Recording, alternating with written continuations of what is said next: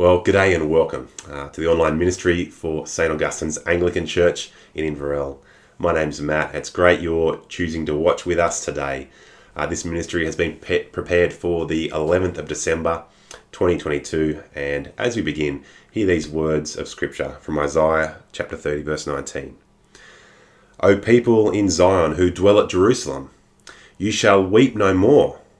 The Lord will surely be gracious to you at the sound of your cry. He will cause his majestic voice to be heard.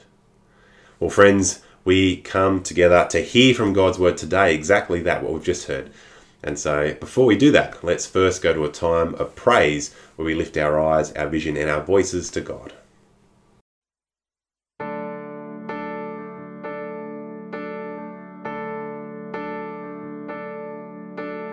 All people that on earth do dwell, sing to the Lord with cheerful voice. Serve him with joyous praises, tell. Come now before him and rejoice.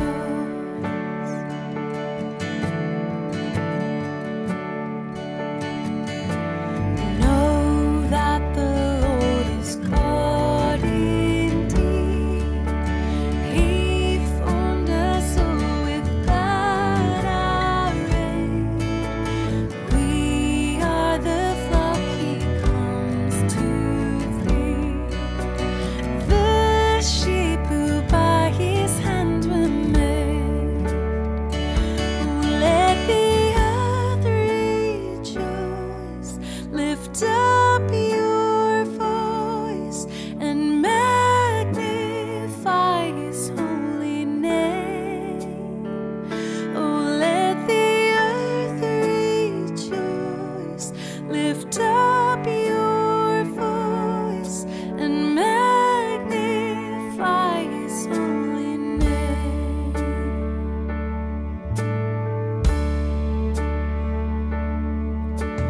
Oh, enter then his gates with joy. Within his courts his praise proclaim. Let thankful songs your tongues employ. Oh, bless and magnify his name. Oh, let the earth rejoice. Lift up your voice and magnify his holy name. Oh, let the earth rejoice. Lift up your voice and magnify his holy name.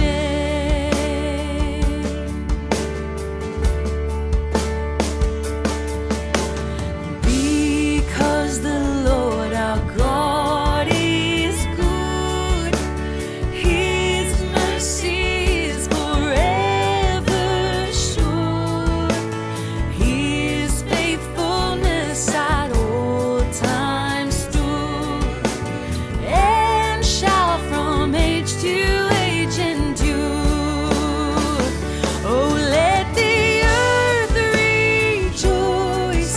Lift up your voice and magnify his holy name. Oh, let the earth rejoice. Lift up your voice and magnify his holy name. We praise your name.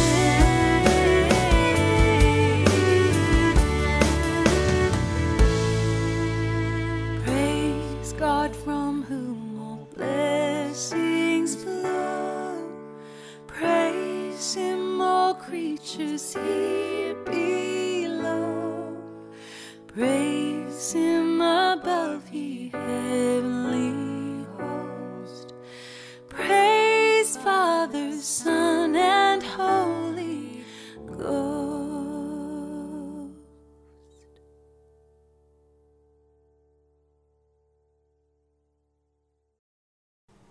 Well, friends, as we come to hear from God's word, let me first pause and pray for us. Heavenly Father, we pray that as your people who look forward to the birthday of Christ, that we would experience the joy of salvation and celebrate that feast with love and thanksgiving. And Lord, we pray this through Christ our Lord. Amen. Well, as we come to God's word, our Bible readings today firstly begin in Genesis chapter 1, verses 1 to 5, and then picking up again in verses 26 and 7. Our psalm for today is Psalm 25, especially looking at verses 8 to 15. And our New Testament passage, which I will share with us from in just a moment, is John chapter 1. We're starting a new series, John 1. We're working through the first 3 chapters over the next few weeks. We're today in John 1, verses 1 through to 13. And so let me encourage you to pause the video now, to stop and read that for yourself. Read it with the people you're with, and then we'll come back and think about it together.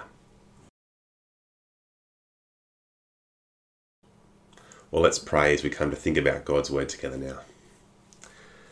Heavenly Father, we ask that as we open your word, as we begin to look into John's gospel, that you would help us to see what you want us to see, that you would help us to explore this and hear you speak clearly, so that we, this Christmas time, would give you the praise with our lives.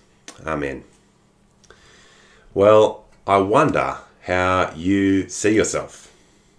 If you were to finish the sentence, I am, how would the rest of that go, I wonder? I think we'd each finish that in different ways according to what we think is most important about ourselves. We care about how other people see us. We do.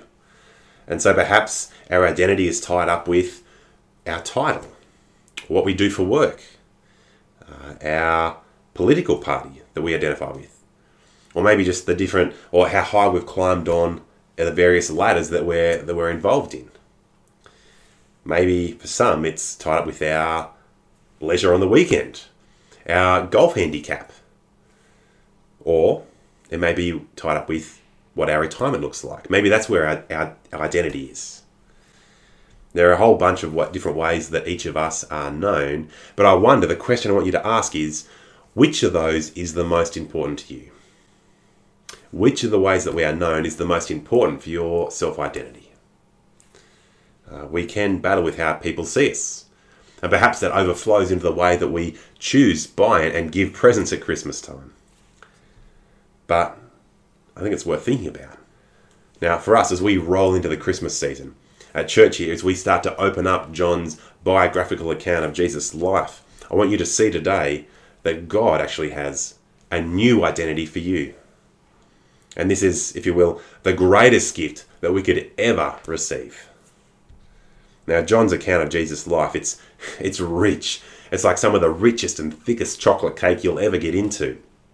Now, St. Augustine, the one for whom our church is named after, he said this as he was reading John's Gospel. He said, it's deep enough for an elephant to swim in, but it's also shallow enough that a child won't drown. And so as we go through the first 3 chapters of John's Gospel over the next 7 weeks or so, Adam and I are going to attempt to draw out some of the richness, some of the goodness of this part of God's Word, without also being engulfed by just how much is hiding away here for us to discover as well.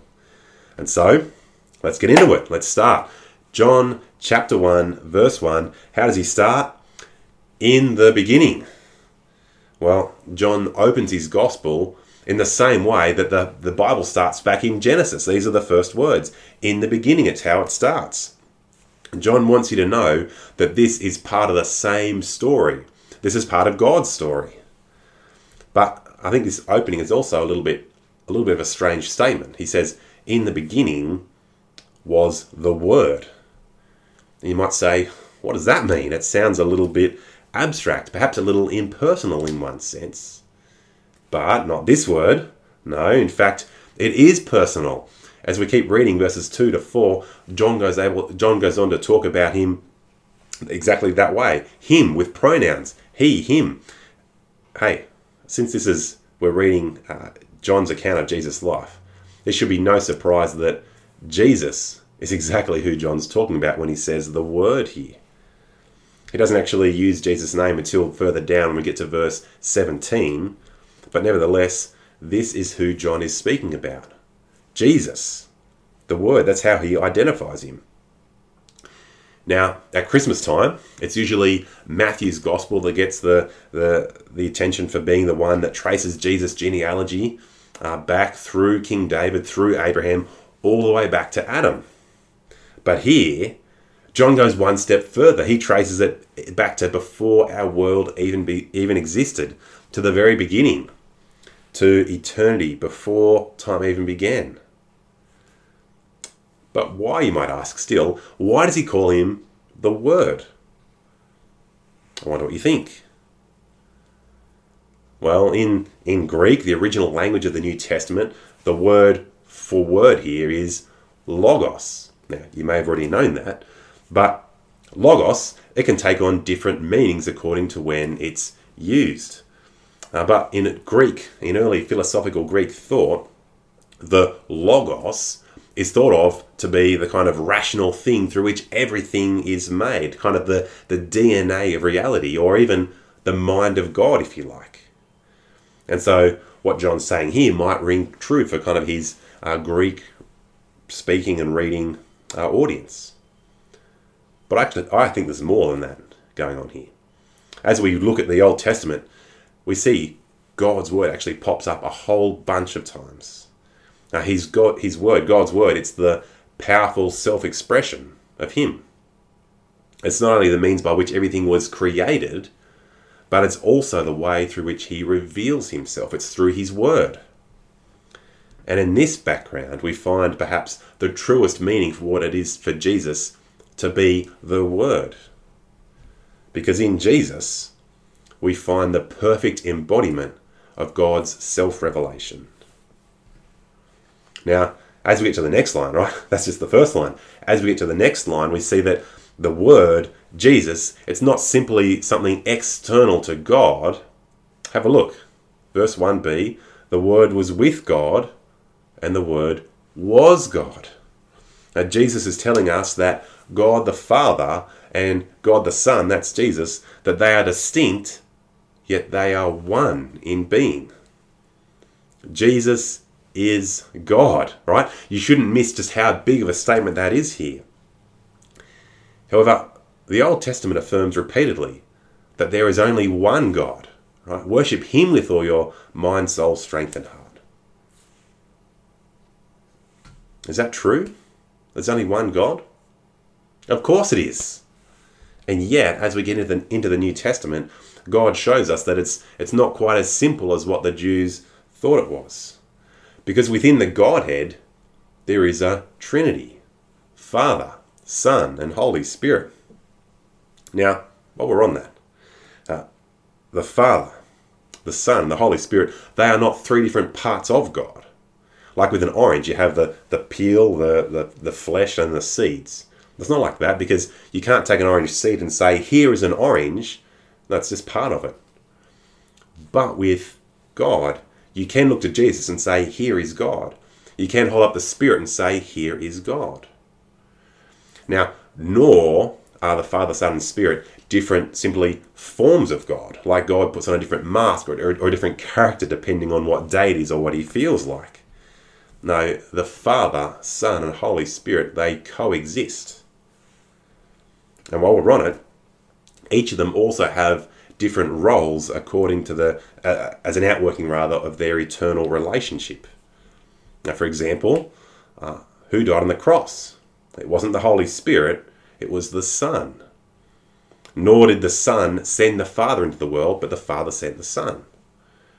Likewise, it's not the Father who came down at Pentecost, it was the Spirit who came down. Now, the Bible teaches that the Father is God, that the Son is God, that the Holy Spirit is God, but there is only one God. And for some of us, still even for me, this might totally bamboozle you. But in one way, so it should. How can we, with our finite minds, hope to fully understand our infinite God? By comparison, it's almost like me carving a little man out of wood and then expecting this little wooden man to fully understand me and my mind and the way I work and my total being. It doesn't work like that. Now, this may be out of our comprehension this side of heaven, but this is the God who has revealed himself to us through his word. Now, let's take a step back. To call Jesus God, it may not sound too controversial or too strange to our ears, but make no mistake, it is a controversial statement. In the course of history, I mean, Jews, for Muslims, for Jehovah's Witnesses, for Mormons, for Freemasons, to say that Jesus is God, it's utter heresy. Because Jews, Muslims, Jehovah's Witnesses, Mormons, they do not believe what the Bible teaches about, or do not believe what we believe about Jesus. And so this is a big and divisive statement. Well, then in verse 3, John goes on to say both positively and negatively that Jesus is the agent of creation. Right? He's, again, different roles within the Trinity. The Spirit isn't the one through which all things were created, but the Son is. But the big point here that John wants to make is that Jesus is not part of creation. Right? He's not a lesser God created by a greater God. He is the eternal Son. In verse 4 and 5, John says, is also the source of life in our world. Life which is like a light that shines into the darkness. Light which screams out to all of creation, including us humans, you have a creator. You belong to God. Now these opening few verses of John's Gospel, I mean, first of all, you can see they are so rich, but they make a massive statement about Jesus, don't they? Who is he? He is the eternal God, the one without beginning. And this means that as people meet Jesus through John's Gospel, that who they're really meeting is the creator of the universe. And that's what we remember as we celebrate Christmas. But we'll come to that in a little bit. And so there's Jesus' identity. He's the Word. But now as we get to verses 6 to 8, we find out the identity of another person who God sent into the world, someone who came kind of before Jesus. And at this point, we also start to discover why the author John is writing in the first place. And so we're not at Jesus yet. This is sort of pre-Christmas stuff still. Verse 6, he says, there was a man sent from God whose name was John. Now, this is a different John, not the author. This is John the Baptist. And the identity that the author John gives John the Baptist here is that, verse 7, we're told, he is a witness. He's a forerunner to Jesus. He's not Jesus. And to avoid any kind of confusion, in verse 8, he kind of doubles down to make sure that his readers know John the Baptist is not the Word. He's not the light. Perhaps John the Baptist's preaching was so powerful that people were tempted to think that he maybe was the Word. But we're told, no, he's just a witness. And so are many other people that we come to meet as we read through John's Gospel. But this courtroom language of witness, of testimony, this is common in the New Testament, and especially here in John's Gospel. And in John's society, witness bearing is a serious matter because it was the means by which the truth was established. Right? There was no CCTV camera footage back in the day, no dashcam footage, there's no electronic trail to kind of follow. You only knew what was true if you listened to those who were there. Now, in a courtroom, you need the truth so that you can get a verdict. And that's why the author John here is writing, in fact. A decision needs to be made. Who is Jesus? Right? It's a question that demands an answer. Now, John has already kind of shown us his cards from the very start. He believes Jesus to be the Word, God himself. And, well, we see in verse 7, John the Baptist's testimony is so that others might believe also. And this is sort of John's purpose statement too. In fact, he doesn't say it explicitly here until the very end of all that he's written pretty much. Chapter 20, verse 30 of John's Gospel. In fact, if you've got your Bible there, turn there with me now. John chapter 20, verse 30. In fact, you'll see it if you've got a new 2011 NIV. The translators call this little section the purpose of John's Gospel. And it is. After all that he says about Jesus, this is what he says. chapter 20, verse 30, Jesus performed many other signs in the presence of his disciples, which are not recorded in this book, but these are written so that you may believe that Jesus is the Messiah, the Son of God, and that by believing you may have life in his name.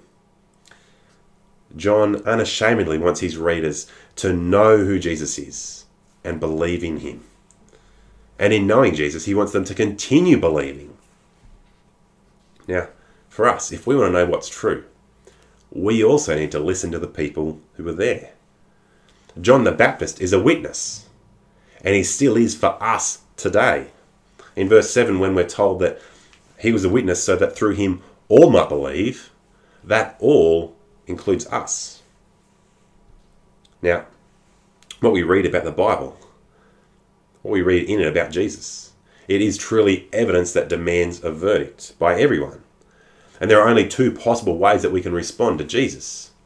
Just like in a courtroom, there's only innocent or guilty. There's no in between. There's no maybe. Similarly, there are only two ways that we can possibly respond to Jesus. And that's what we see happen in these last few verses here. And our core identity actually depends on what we say about him. And so, verses 9 to 13, because the author John, because he loves identities, here he gives Jesus another one. You see it in verse 9. It's another metaphor. All through the passage so far, John has been calling Jesus a light. And if there's any doubt, here it is, verse 9, he calls him the true light. And John tells us about the true light, that he is coming into the world. And again, this is what Christmas is all about. This is why we pause. This is why we celebrate. Because the perfect embodiment of God's self-revelation, the eternal Son, God himself, is coming to live with his creation. Now, don't you think in the course of history, this should be the single greatest event the world has ever seen? Surely the Creator coming in, he'll be, everyone stop, everyone praise him. There's a parade, there's worship. Is that what happens? Have a look at verse 10. He was in the world, and though the world was made through him, the world did not recognize him.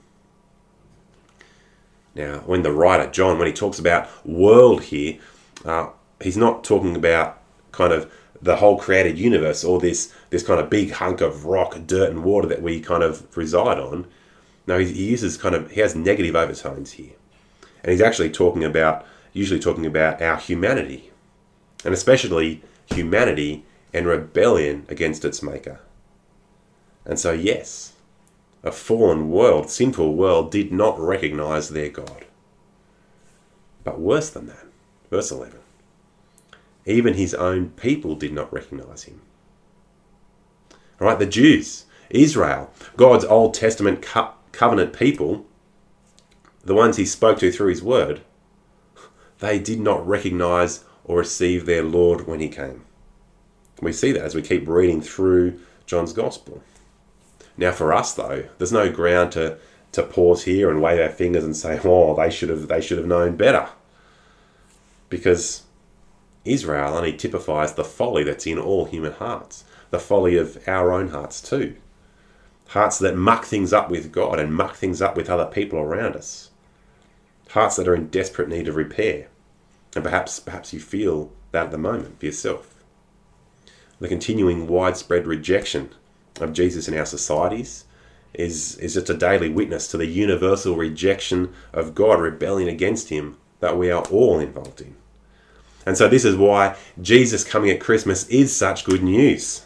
And this is why we need the forgiveness that he offers us through his death on the cross. And now in verse 9, we're not told that Jesus is a light for some people. No, we're told that he's a light for everyone, for all people. And all people respond to the light, the revelation of Jesus, in one way or another.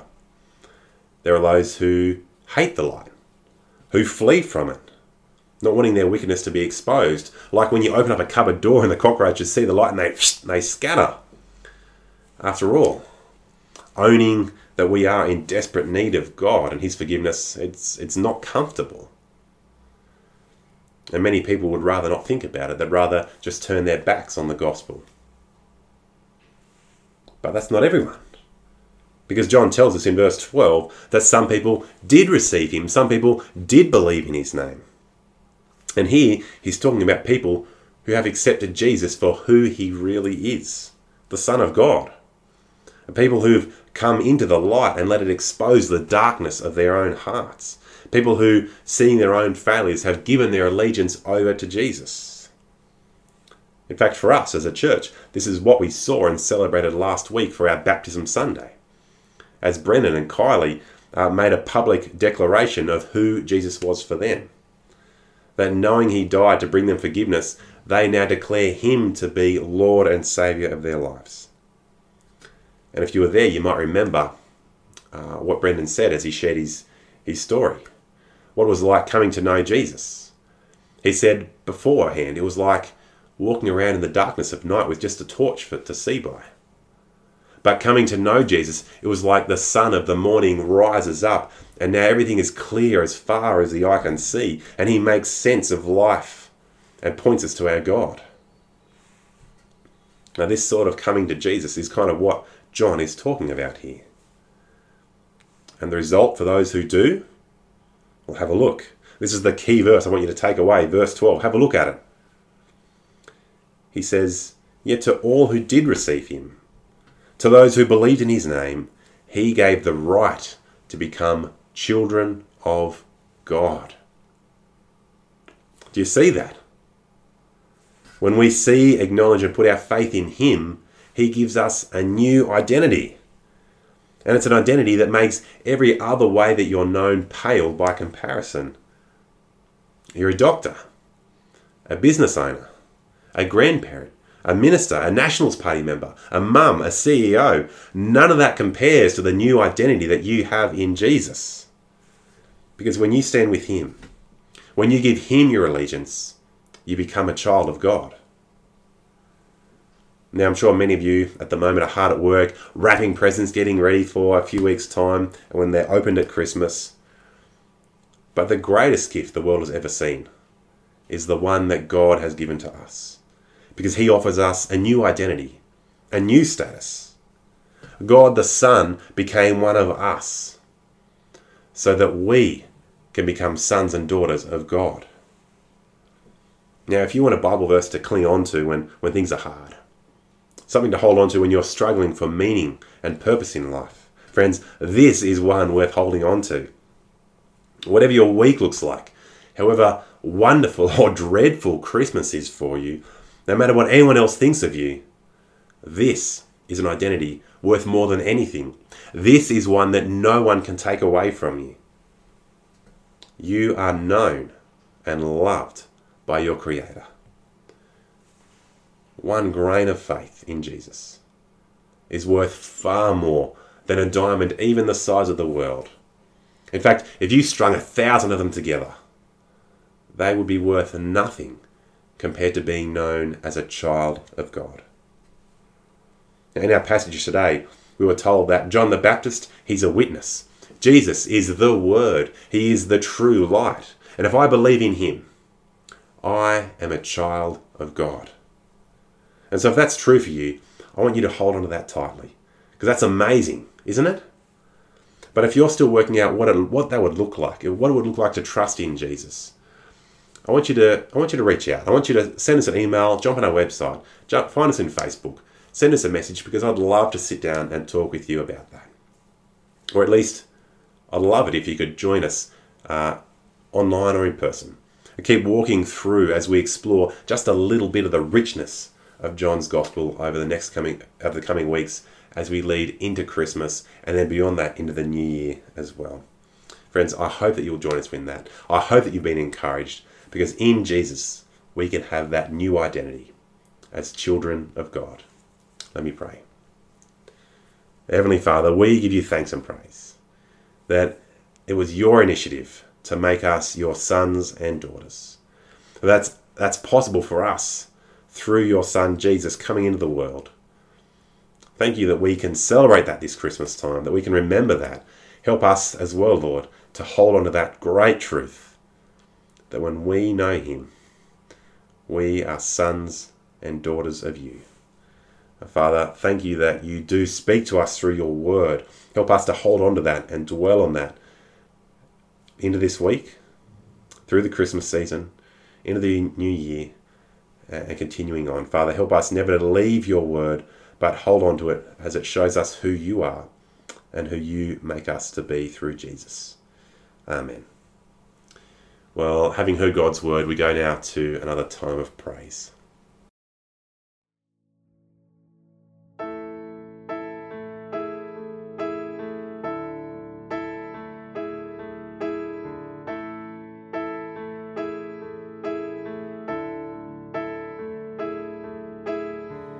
There is no other name in heaven can be found, through whom we are redeemed, through whom your grace abounds.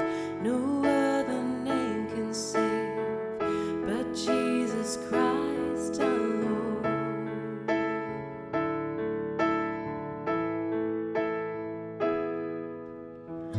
There is no other name in heaven can be found, through whom we are redeemed, through whom your grace abounds. No other name can save but Jesus Christ our Lord.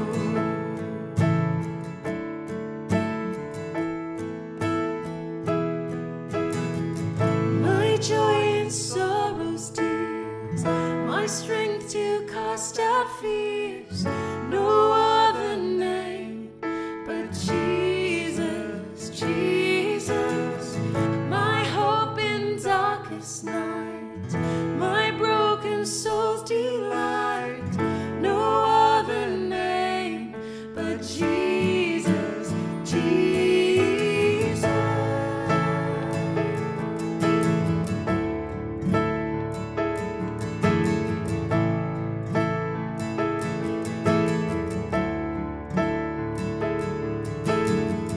There is no victory but Jesus crucified, no other cure for sin but that our Savior died.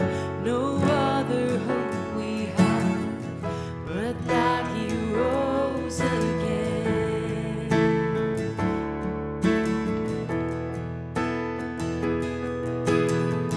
My joy in sorrow's tears, my strength to cast out fears. No other name but Jesus, Jesus. My hope in darkest night, my broken soul's delight. No other name but Jesus, Jesus.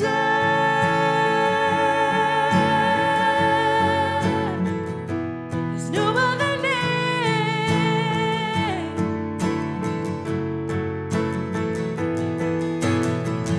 No other throne endures, no other song remains, but worthy is the Lamb who was for sinners slain. When every knee shall bow and tongue confess you are Lord, you are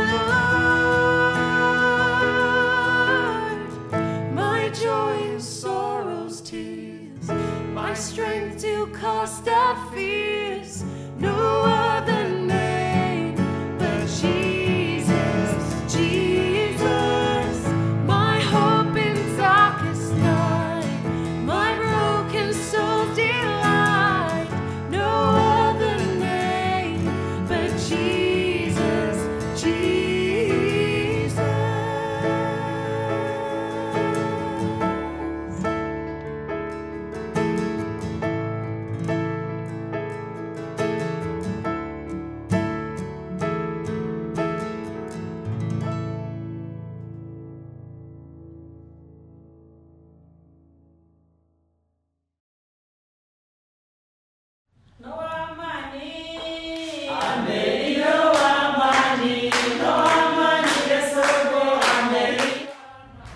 Hi, I'm Simon.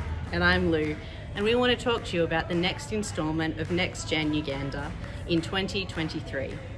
The last couple of years has seen COVID impact Next Gen, but in God's providence, Andrew Kununurra has been running small Next Gen style conferences in parishes and archdeaneries.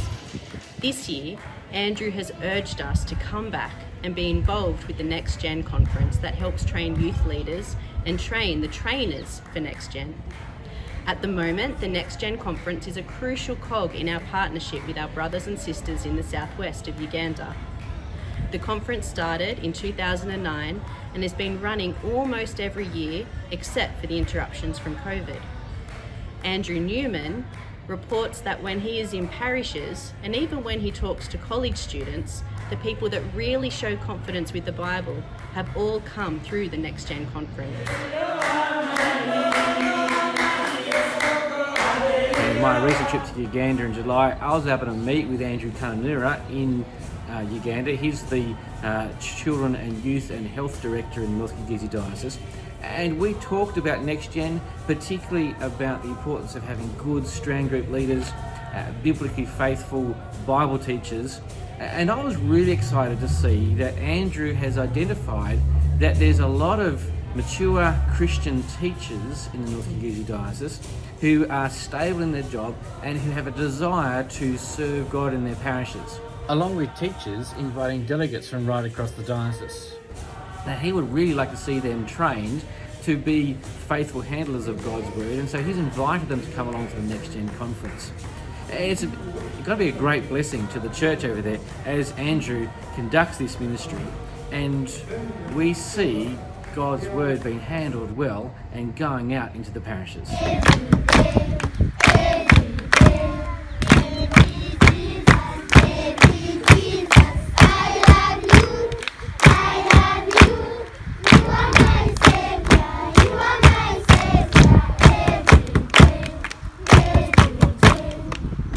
The Next Gen model is actually very simple, yet it provides a comprehensive way to faithfully teach the Bible to others, and so that the Bible teachers can have confidence that they are faithful to what God is saying in His Word, and also package that message in a way that their hearers can understand.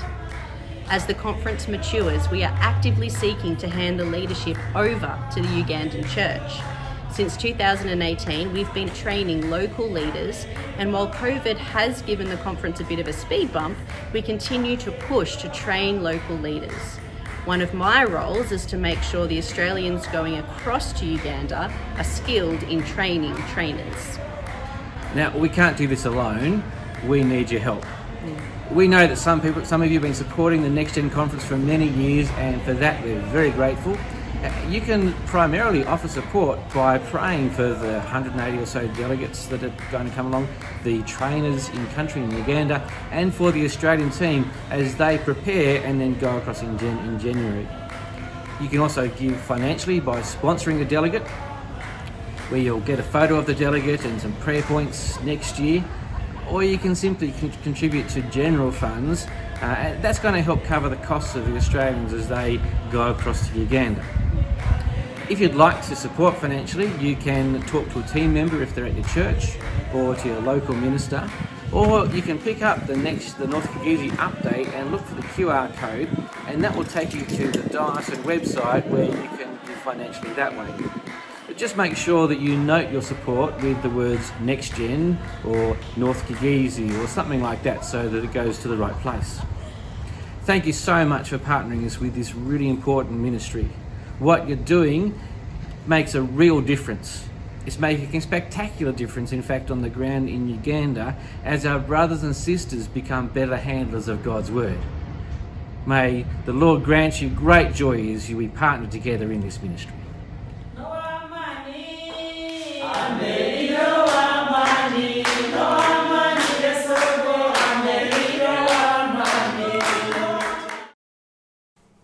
Friends, as we come to a time of prayer now, I do hope that you'll keep the North Kigezi Diocese and our partnership with them in prayer. You keep the team that are heading over there in your prayers as well, as we seek to love and encourage our brothers and sisters around the world. Well, as we come to that time of prayer now, A blue screen will come up in a moment as usual. Do pause and be praying for things in your own life. Be praying for things in our town, in our country, in our world. Be praying that God is glorified through all of our lives in what we do, what we say, and in our interactions with others. Friends, there's heaps to give thanks for, heaps to be praying for, and especially in the life of our own church. Do grab your bulletin. Hopefully if you got the email, that you can see the things that are going on there. Let's go to a time of prayer, and then we'll finish in another time of praise.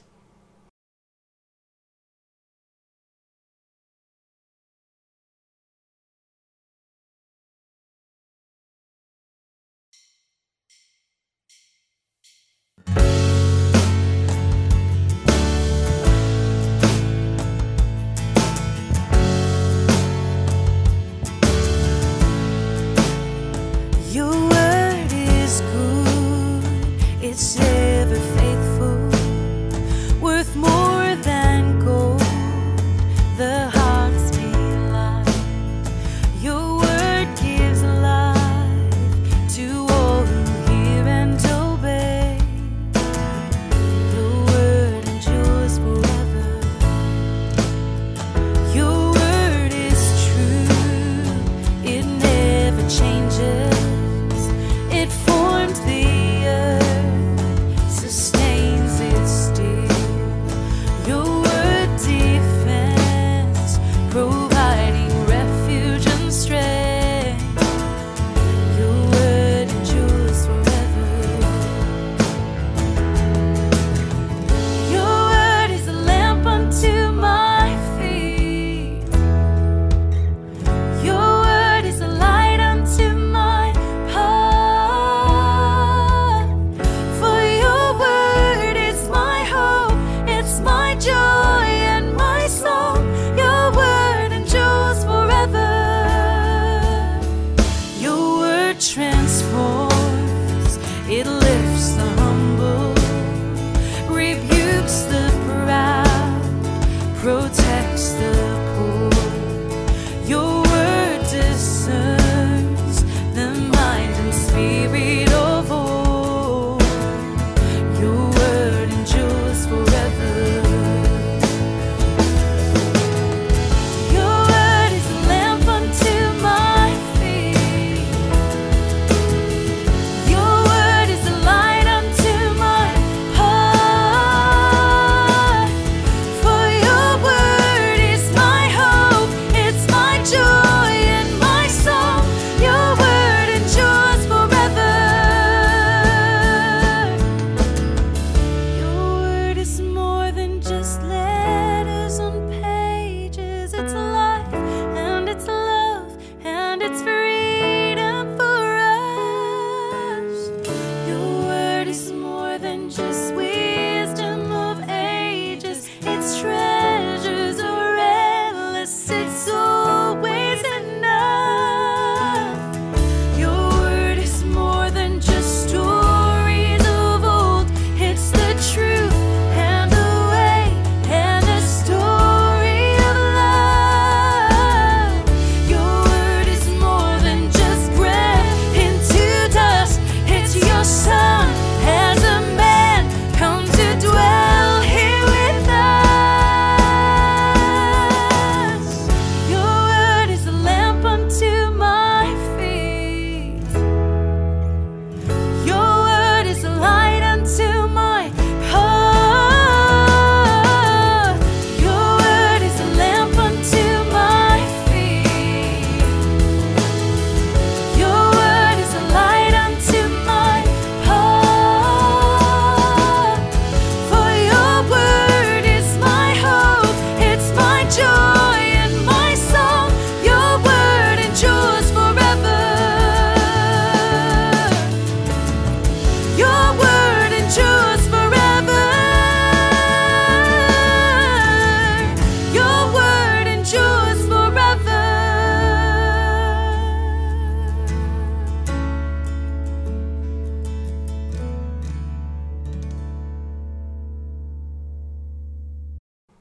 Well, friends, let me encourage you by finishing with some words from Romans chapter 8, starting at verse 14.